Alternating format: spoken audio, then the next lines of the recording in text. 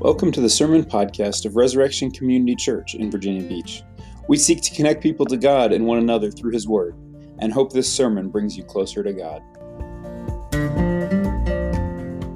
We'll be hearing God's Word this morning from John chapter 11, verses 1 to 44. And as I said to the kids, I didn't say I don't have my mystery bag. I don't have any props today. I'm sorry, but I do have a good story. I have a good story. Then this is a familiar story for many people. This is a famous story in John chapter 11. This is the death of Lazarus and Jesus bringing Lazarus back from the dead. And so for some of you, you may have heard this before, and you may hear this and be like, oh, okay, well, yeah, Jesus, he's Jesus, right? He raises people from the dead. It happens. But here's what I want you to think about as you listen to this story. It does happen, but it doesn't actually happen very much. There's really only a very few people that Jesus raised from the dead during his time on earth. And so that's one thing to keep in mind. It doesn't happen as much as we just know Jesus does a lot of things, can do anything, but he doesn't really do this very much. And the other thing is this is a fairly long story. It's 44 verses that I'm going to read here. And so I want you to reflect as we're reading, why? Why so much detail? What is this in the details of this story? What is it that God has for us today? Because this is a critically significant story, both in the whole flow of the Gospel of John and for us today. And the whole flow of the Gospel of John, if you remember, if you've been with us as we've been going through John, you may remember that John doesn't tell a lot of miracles. He doesn't talk about a lot of miracles, but the ones he does, they're important. And he puts them together as signs. There's everybody, this is a fun fact. Everybody agrees there's 7 signs in the book of John. The fun fact is that not everybody agrees on what those 7 signs are. But depending on how you count them, the raising of Lazarus from the dead is either the 6th or 7th sign in the book of John. And so it's the culmination of this, the last, if the 7th sign is Jesus' own resurrection, then this is still the last of the signs in the first part of the book. After this, Jesus is going to enter into Jerusalem. He's going to do all the last week stuff. He's going to talk a lot with his disciples. But this is the end of his sign. So this is a big one. So what did it mean for them? What does it mean for us today? That's what I want you to reflect on as I read John chapter 11, verses 1 to 44. Now a certain man was ill, Lazarus of Bethany, the village of Mary and her sister Martha. It was Mary who anointed the Lord with ointment and wiped his feet with her hair, whose brother Lazarus was ill. So the sisters sent to him, saying, Lord, he whom you love is ill. But when Jesus heard it, he said, This illness does not lead to death. It is for the glory of God, so that the Son of God may be glorified through it. Now Jesus loved Martha and her sister and Lazarus. So when he heard that Lazarus was ill, he stayed 2 days longer in the place where he was. Then after this, he said to the disciples, Let us go to Judea again. The disciples said to him, Rabbi, the Jews were just now seeking to stone you, and are you going there again? Jesus answered, Are there not 12 hours in the day? If anyone walks in the day, he does not stumble, because he sees the light of this world. But if anyone walks in the night, he stumbles, because the light is not in him. After saying these things, he said to them, Our friend Lazarus has fallen asleep, but I go to awaken him. The disciples said to him, Lord, if he has fallen asleep, he will recover. Now Jesus had spoken of his death, but they thought that he meant taking rest and sleep. Then Jesus told them plainly, Lazarus has died, and for your sake I am glad that I was not there, so that you may believe. But let us go to him. So Thomas, called the twin, said to his fellow disciples, Let us also go, that we may die with him. Now when Jesus came, he found that Lazarus had already been in the tomb 4 days. Bethany was near Jerusalem, about 2 miles off. And many of the Jews had come to Martha and Mary to console them concerning their brother. So when Martha heard that Jesus was coming, she went and met him. But Mary remained seated in the house. Martha said to Jesus, Lord, if you had been here, my brother would not have died. But even now I know that whatever you ask from God, God will give you. Jesus said to her, Your brother will rise again. Martha said to him, I know that he will rise again in the resurrection on the last day. Jesus said to her, I am the resurrection and the life. Whoever believes in me, though he die, yet shall he live. And everyone who lives and believes in me shall never die. Do you believe this? She said to him, Yes, Lord. I believe that you are the Christ, the Son of God, who is coming into the world. When she had said this, she went and called her sister Mary, saying in private, The teacher is here and is calling for you. And when she heard it, she rose quickly and went to him. Now Jesus had not yet come into the village, but was still in the place where Martha had met him. When the Jews who were with her in the house, consoling her, saw Mary rise quickly and go out, they followed her, supposing that she was going to the tomb to weep there. Now when Mary came to where Jesus was and saw him, she fell at his feet, saying to him, Lord, if you had been here, my brother would not have died. When Jesus saw her weeping, and the Jews who had come with her also weeping, he was deeply moved in his spirit and greatly troubled. And he said, Where have you laid him? They said to him, Lord, come and see. Jesus wept. So the Jews said, See how he loved him. But some of them said, Could not he who opened the eyes of the blind man also have kept this man from dying? Then Jesus, deeply moved again, came to the tomb. It was a cave, and a stone lay against it. Jesus said, Take away the stone. Martha, the sister of the dead man, said to him, Lord, by this time there will be an odor, for he has been dead 4 days. Jesus said to her, Did I not tell you that if you believed, you would see the glory of God? So they took away the stone. And Jesus lifted up his eyes and said, Father, I thank you that you have heard me. I know that you always hear me, but I said this on account of the people standing around, that they may believe that you sent me. When he had said these things, he cried out with a loud voice, Lazarus, come out! The man who had died came out, his hands and feet bound with linen strips and his face wrapped with a cloth. Jesus said to them, Unbind him and let him go. Let's pray. Father, we thank you for your word. We thank you that you gave this word for us, even as you gave it so long ago. We thank you that Jesus did this, that he brought Lazarus back from the dead in real space and time, and that John wrote it down for people then and for us today. So we pray that as we reflect on this word together, that you would take, by the power of your Holy Spirit, that you would take this word and sink it deep into our hearts, that it would not merely be information for our heads, but transformation for our lives, changing the way that we think, the way that we feel, the way that we live. We pray this in Jesus' name. Amen. So I have a question for you. I really should have my bag so that I could pull a surprise out of my bag. But I don't have my bag, so instead I just have to ask you how you feel about surprises. Because not everybody likes surprises. You could ask Suzanne how she feels about surprises.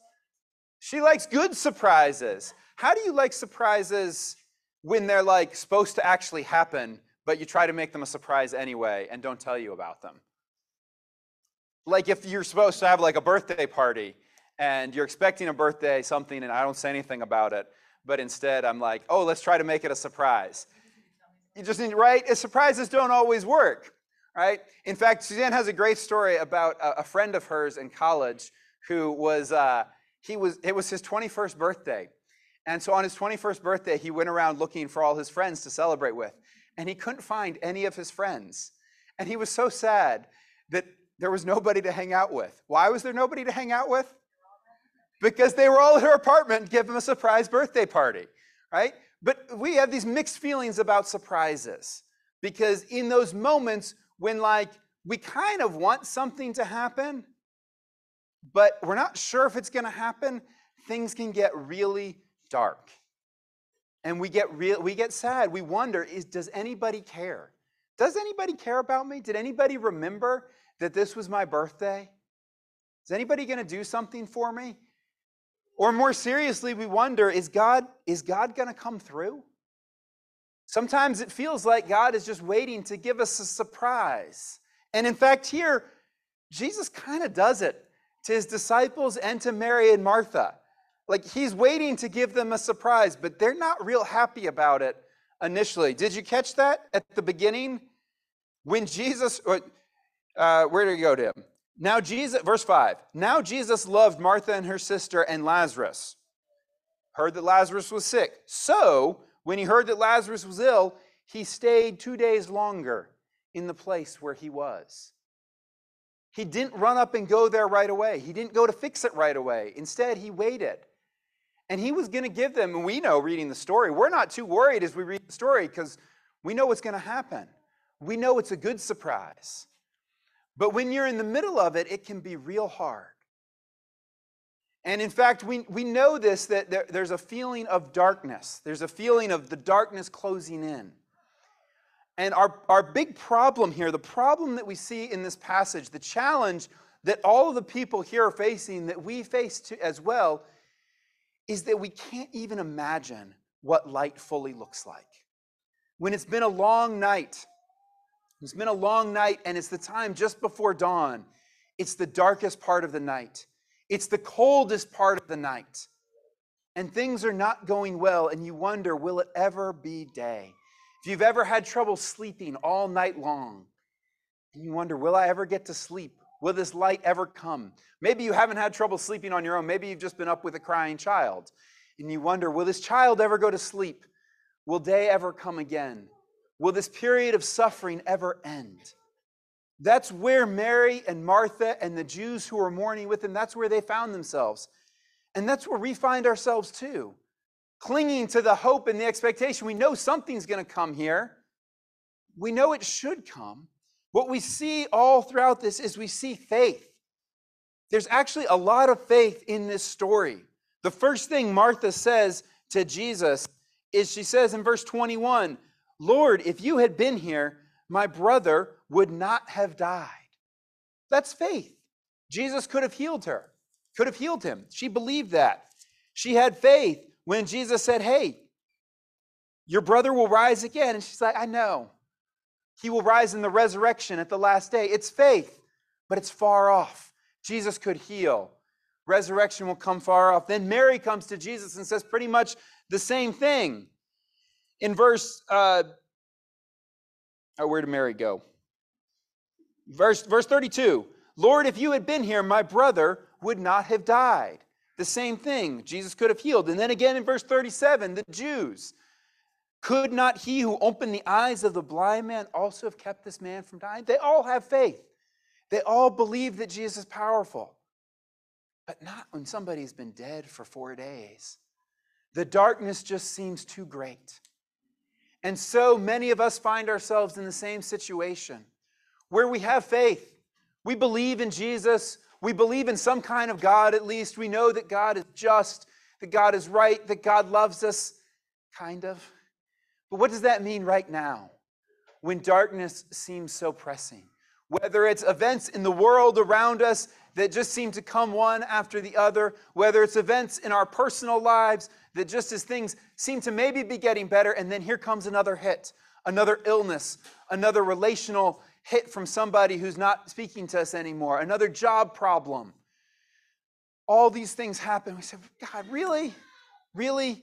Is there anything you can do about this? But the message that Jesus had for them in their limited faith is the same message that Jesus has for us. Here's what I love about Jesus here in John chapter 11. As the people, as Mary and Martha and the mourning Jews, as they come and they come with their limited faith, their incomplete faith, he does not rebuke them. He does not tell them to muster up more faith. Instead, he comes and he says, I am the resurrection and the life. Verse 25, I am the resurrection and the life. The resurrection, Martha, is not some far off thing in the future. The resurrection is here right now. That's the message that Jesus was bringing for them. That's the message he's bringing for us. That's the main thing we need to know about God, is that Jesus is the resurrection right now. Resurrection has come. The light has come. The day has broken. The light is streaming over the horizon. It is coming into this world, and he wants us to experience that right now. I am the resurrection and the life. This is verse 25. Whoever believes in me, though he die, yet shall he live. So even if we die, even if we believe in Jesus, even if we die, it's live. He shall live from now. And he who believes in everyone who lives and believes in me shall never die. Everyone who is living right now and puts their faith in Jesus, his resurrection is so strong that basically we will never die. Even if we pass through physical death on earth, the resurrection power of life is so strong, it's as if we have no death at all. Jesus says, right now, I have come that you may begin eternal life. Over and over when he says, I've come that you may have eternal life, that you may have life and have it to the full.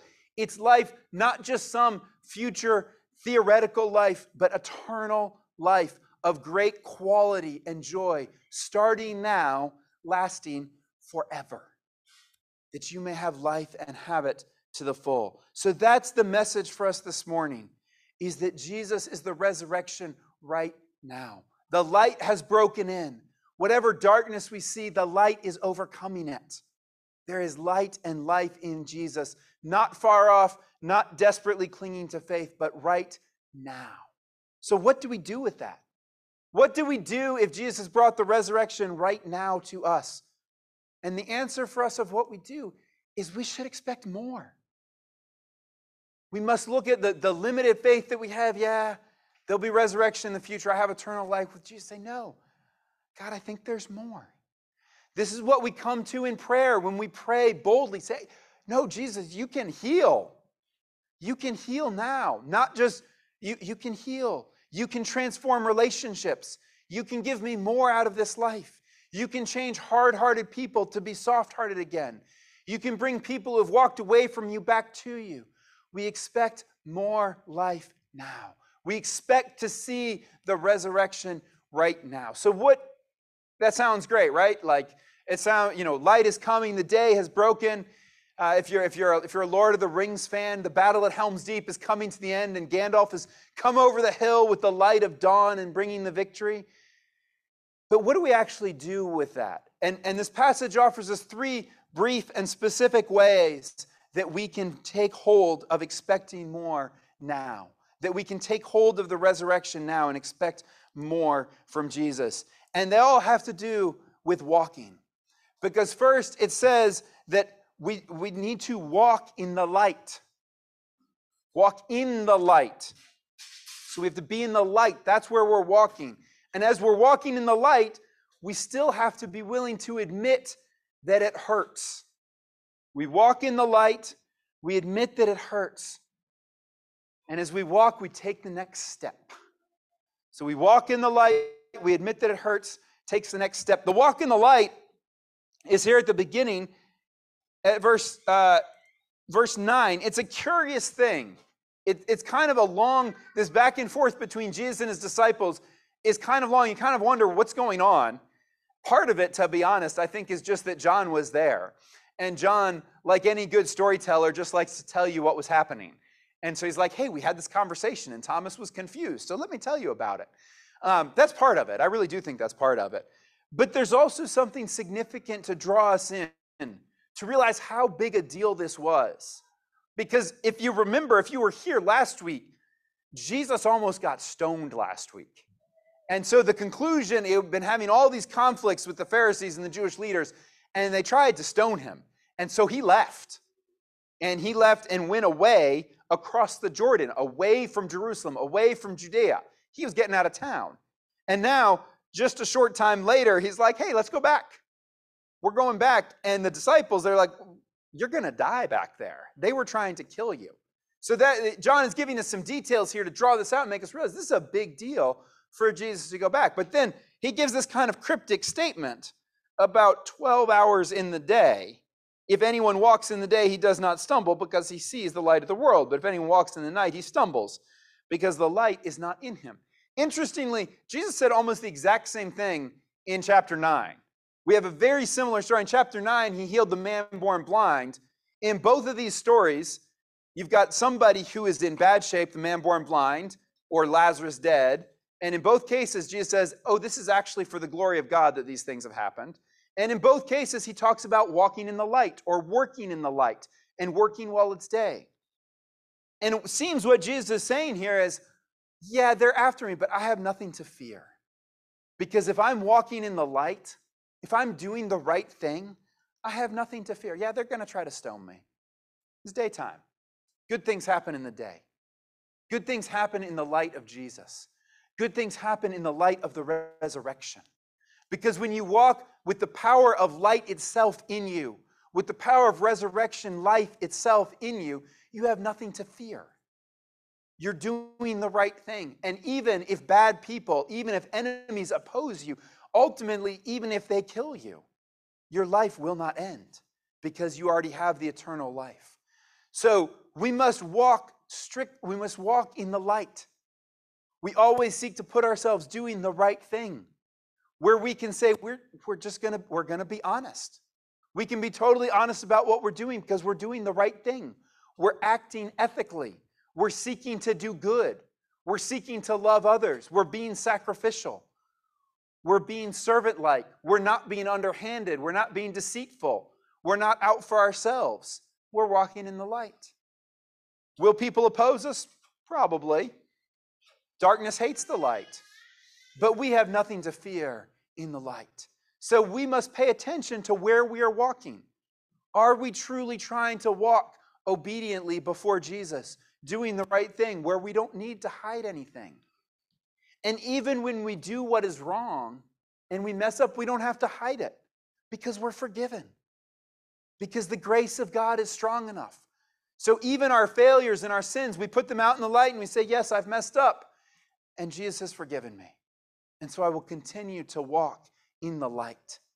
And I have nothing to fear. And yet, as we walk in the light, even if you're going on a long hike in the day, better than at night, but you're still going to get tired, right? You're still going to get tired if you've been walking a long time. And in the same way in this life, we want to be able to honestly admit that it hurts. A long walk of life is going to hurt. And it's fascinating here how real and deep the pain and sorrow is. The details John gives us in verse 33 to 36. When Jesus saw her weeping, and the Jews who had come with her also weeping, he was deeply moved in his spirit and greatly troubled. And he said, "Where have you laid him?" They said to him, "Lord, come and see." Jesus wept. So the Jews said, "See how he loved him."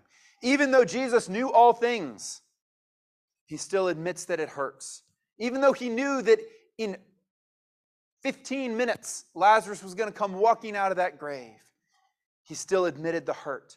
He still wept with the people there. Real, genuine emotion and sadness. And so as we talk about resurrection right now and the hope of that and the light of that and the joy of that, it does not change that it hurts. And we can admit that and be honest about it. And those two things, they can go together. One of the things I love about the Psalms is the vast range of emotions that they reveal.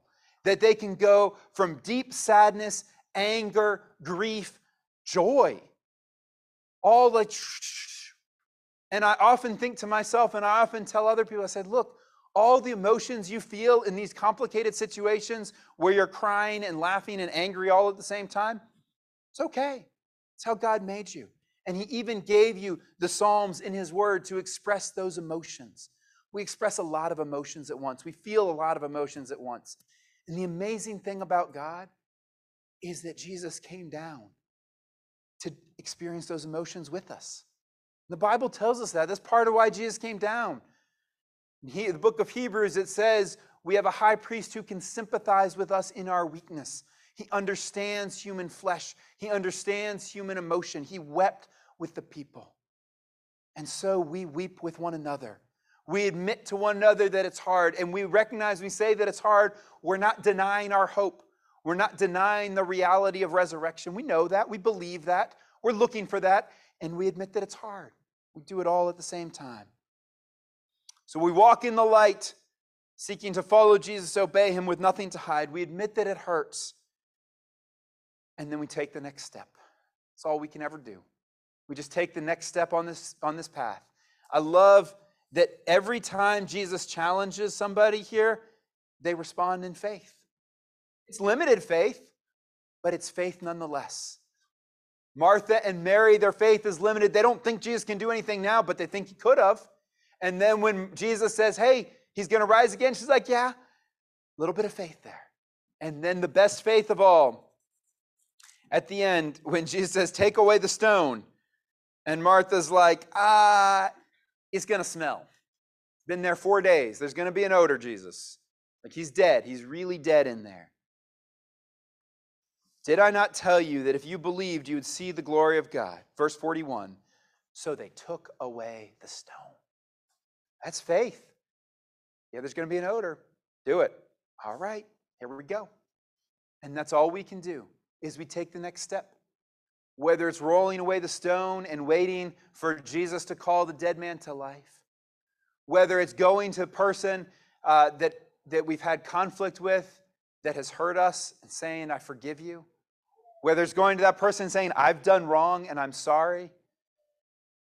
Whether it's going to a neighbor that we haven't spent as much time with as we should and saying, I want to get to know you better.